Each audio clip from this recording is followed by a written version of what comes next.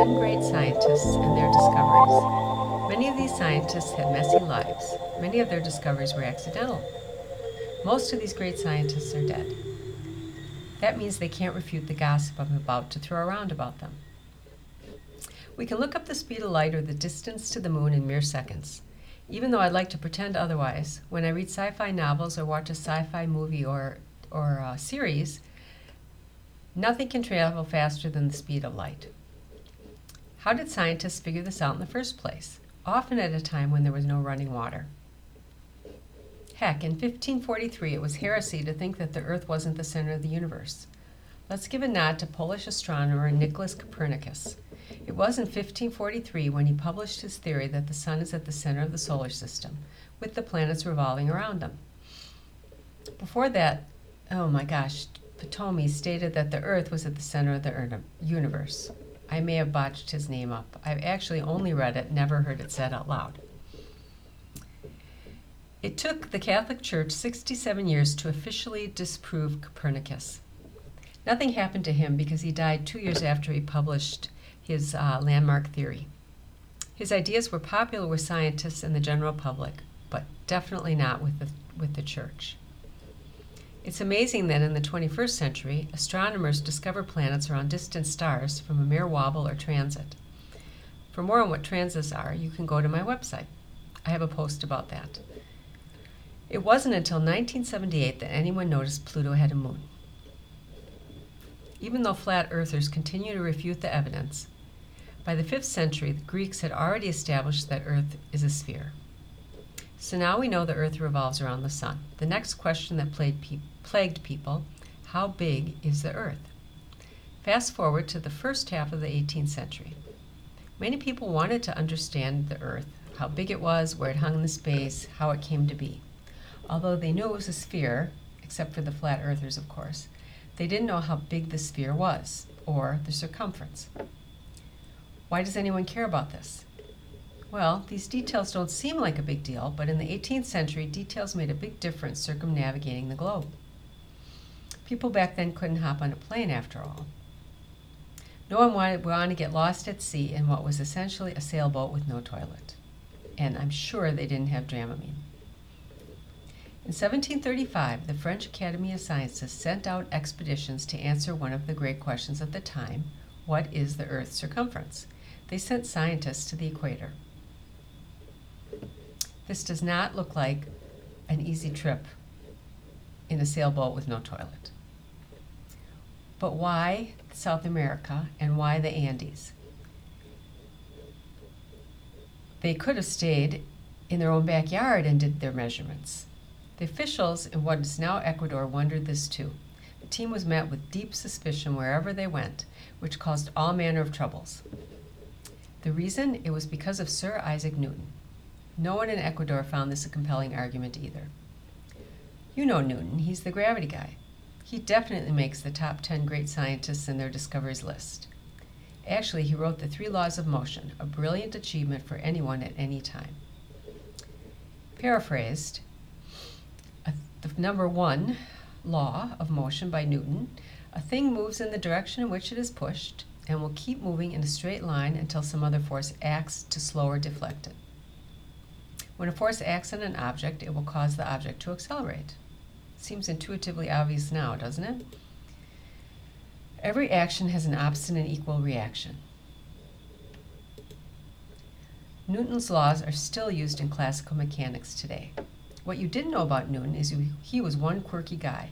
He once stared at the sun for so long, as long as he could bear, really, to determine what effect, if any, it would have on his vision.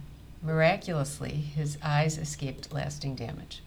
He also stuck a needle in his eye. Why? Because in the 18th century, people weren't sure if eyes were responsible for collecting light or creating it. Really. When his college sent their students home because of the plague, which we have experienced firsthand in 2020, unfortunately, with our pandemic, he invented calculus because he was bored.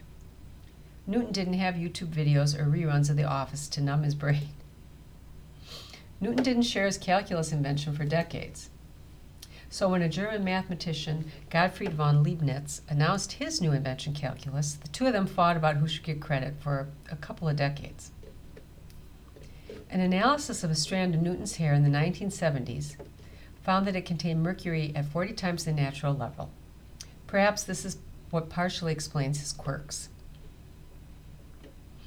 Maybe we should let our kids watch reruns of The Office and reruns of other TV shows instead of experimenting with mercury.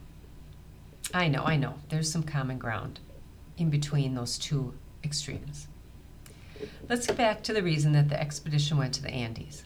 According to Newton, the centrifugal force of the Earth's spin should result in a slight flattening at the poles and a bulging at the equator. That means the length of a degree would shorten as you moved away from the equator. Are you rolling your eyes now? Think about it. These people spent a year on a boat to get from Europe to South America instead of a day on a plane. It did matter to them. All we need to worry about is whether or not the line at the coffee shop will be too long so we can get a latte between connections. So once they got there, work permits were hard to come by because of the suspicious nature of their measuring.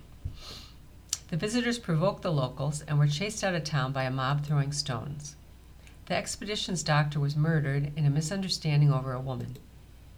The botanist lost his mind. Maybe he was overwhelmed by the flora. I don't know.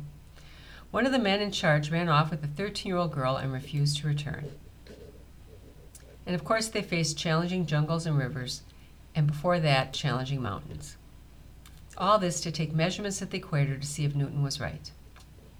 The expedition was led by astronomers Pierre Bouguer. I'm sure I botched that one up. Bouguer, and mathematician Marie de La Condamine. A few years prior, La Condamine had exploited a loophole in the French government lottery and had money to burn. Bouguer detected an error in La Condamine's measurements, which La Condamine refused to acknowledge. They stopped speaking and traveled separately from then on.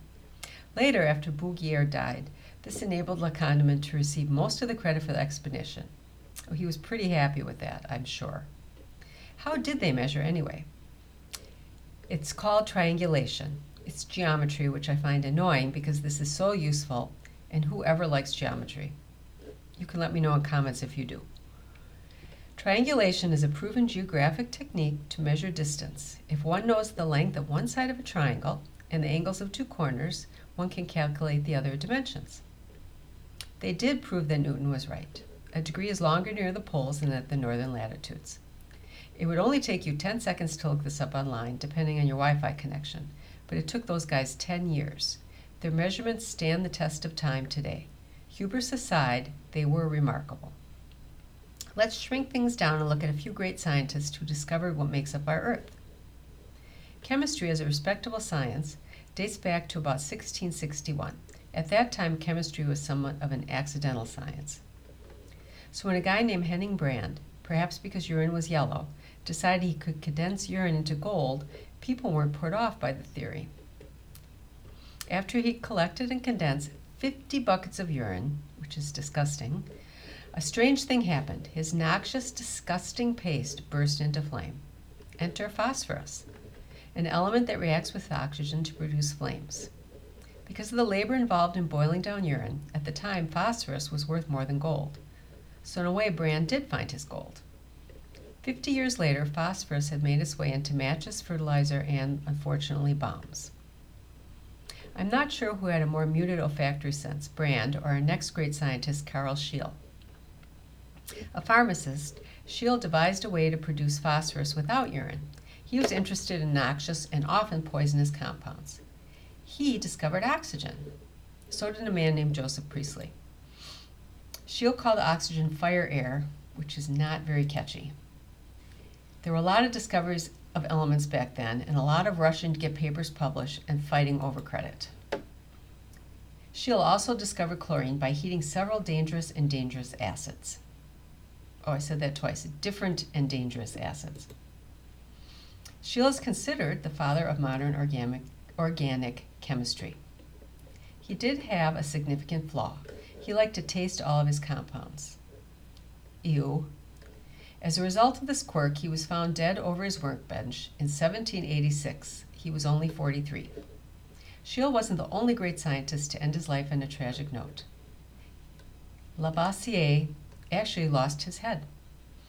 It was Antoine Lavoisier who brought chemistry to the modern age. In 1768, he bought shares in a despicable company that only taxed who they wanted and somehow managed to get away with it. This afforded Lavoisier a lot of income. At his peak, his personal earnings equated to $20 million a year in today's money. Next, Lavoisier married the 14-year-old daughter of one of his bosses. Apparently, she was bright and beautiful and interested in science. Her name was Marie Anne. Her brainy wife used to translate science books into French for her husband so he could understand them. He gets all the credit, but with his brainy wife and an amazing laboratory from all his cash, he was able to identify oxygen for what it really was, not fire air. He gave hydrogen its name, and he showed that matter can be transformed but not eliminated. This was huge. Lavoisier proved that a rusting object gains weight. He and his wife concluded that metal attracted particles from the air. Actually, Lavoisier wasn't a bad guy, though somewhat flippant and insensitive. He borrowed Priestley's distillation methods. He didn't get credit for oxygen either. Priestley was angry. In 1780, Lavoisier made someone else angry. He made dismissive comments about a man and his theories. The theories were incorrect, but the chemist named Marat held a grudge. So in 1793, during the French Reign of Terror, because Lavoisier was part of the French elite, Lavoisier was arrested. And guess who was a member of the tribunal? Yes, Marat, the grudge holder. Lavoisier was guillotined 7 months after Marie Antoinette. What about Marat, you ask? He was murdered in his bath by a young woman named Charlotte Corday. Soon afterward, she was guillotined for killing him. Living in France in 1793 was not good. Oh, and Lavoisier's wife lived, and she remarried. I don't know, but maybe her second husband kept his head.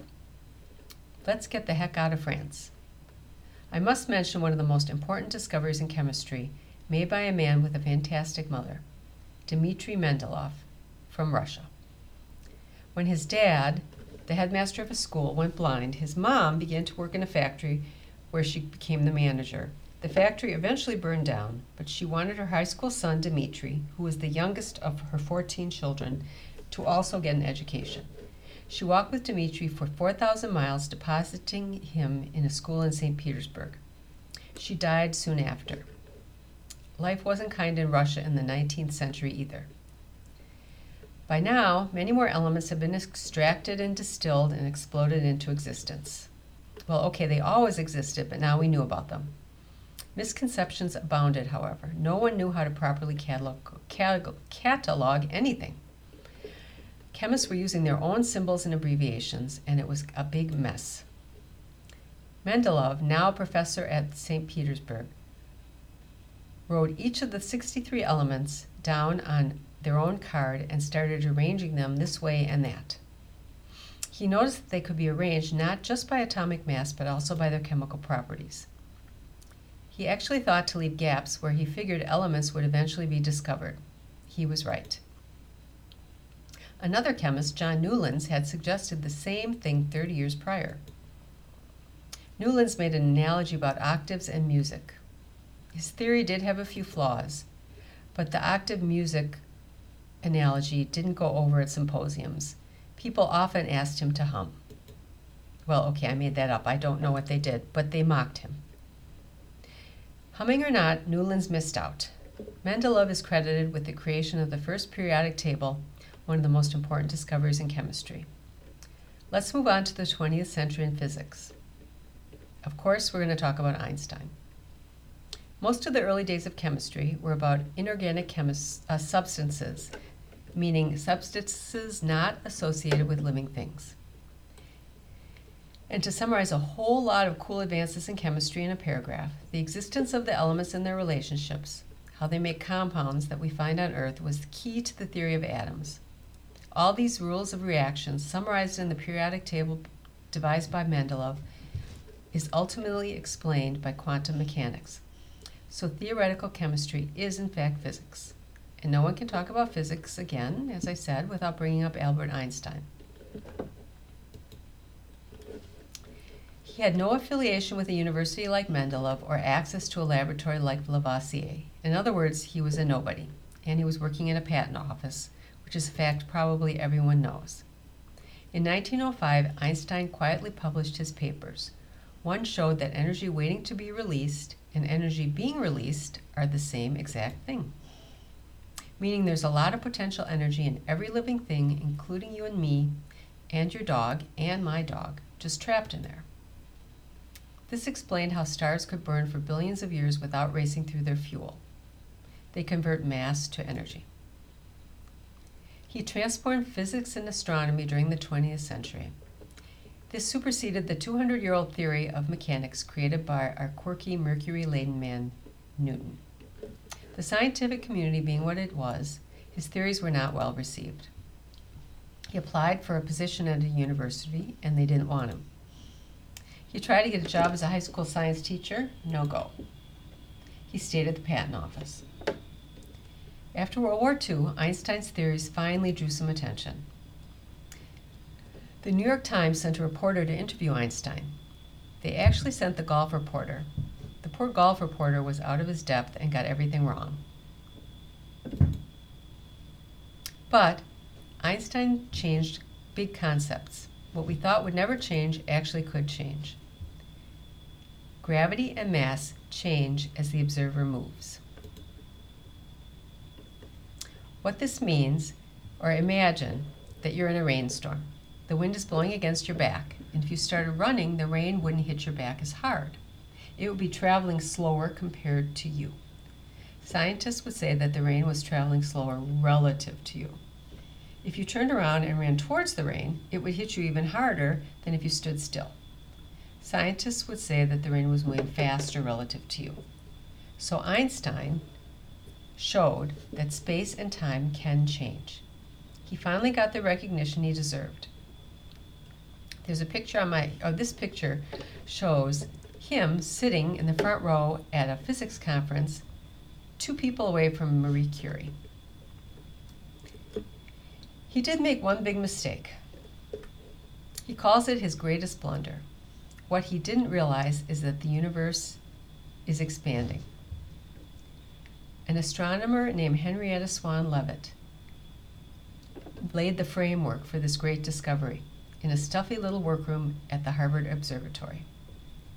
Working only with smudgy photographic plates of star photos, she discovered that a certain class of stars fluctuate in brightness. They're called Cepheid variables. She figured out that they burn their remaining fuel in a way that produced reliable brightening and dimming. Interestingly, the North Star, or Polaris, is a Cepheid variable. She was able to work out where they were in relation to each other. Her boss, Edward Pickering, took her findings and published a paper claiming right of superiority. Actually, he called the women working for him his Harvard computers. When another fellow named Harlow Shapley built on her discovery 6 years later to calculate the size of the Milky Way, he barely mentioned her. This allowed Edwin Hubble to piggyback further on Leavitt's genius and discover how far galaxies were from each other. Hubble fought hard to win a Nobel Prize proving that the universe is expanding. But at the time, astronomy was not considered a science, so no prizes for those guys. I don't think Hubble should have gotten one anyway. He's got that cool telescope named after him. And Leavitt, she should have won the Nobel Prize. She was promoted to head of the Harvard College Observatory in 1921, but she died later that same year of cancer. And since Nobel Prizes are not awarded to dead people, she can never receive one, which stinks, in my opinion. Thanks to Leavitt, we now knew the universe was expanding. Einstein was humbled and admitted his embarrassment. Pickley, Shapley, and Hubble don't get their names mentioned again because, well, you know why. The next question, when did this universe begin? The proof for the expanding universe didn't come for decades. In fact, two guys, Arnos Penzias and Robert Wilson, put the seal of approval on the Big Bang Theory, and they weren't even trying. They were radio astronomers trying to get rid of an annoying hiss in their equipment. Unknown to them, a bunch of Princeton researchers ended up pretty ticked off because they'd been trying hard to find the very background noise these two guys couldn't get rid of. What they found was cosmic microwaves, or radiation, as you're reading this, that's still on the move from the original expansion of the universe. It proves that galaxies are expanding. It's a faint microwave noise, a remnant of radiation from a time when the universe was vastly denser and hotter. Currently, astronomers calculate that the universe is 13.7 billion years old. Now, we've taken a look back at 10 great scientists and their discoveries, accidental, unrecognized in their lifetime, or stolen, and you've allowed me to poke fun at a few of them. Thank you very much, and I'm happy that you stopped. And listen to this. Check out my website for more interesting, cool facts about science.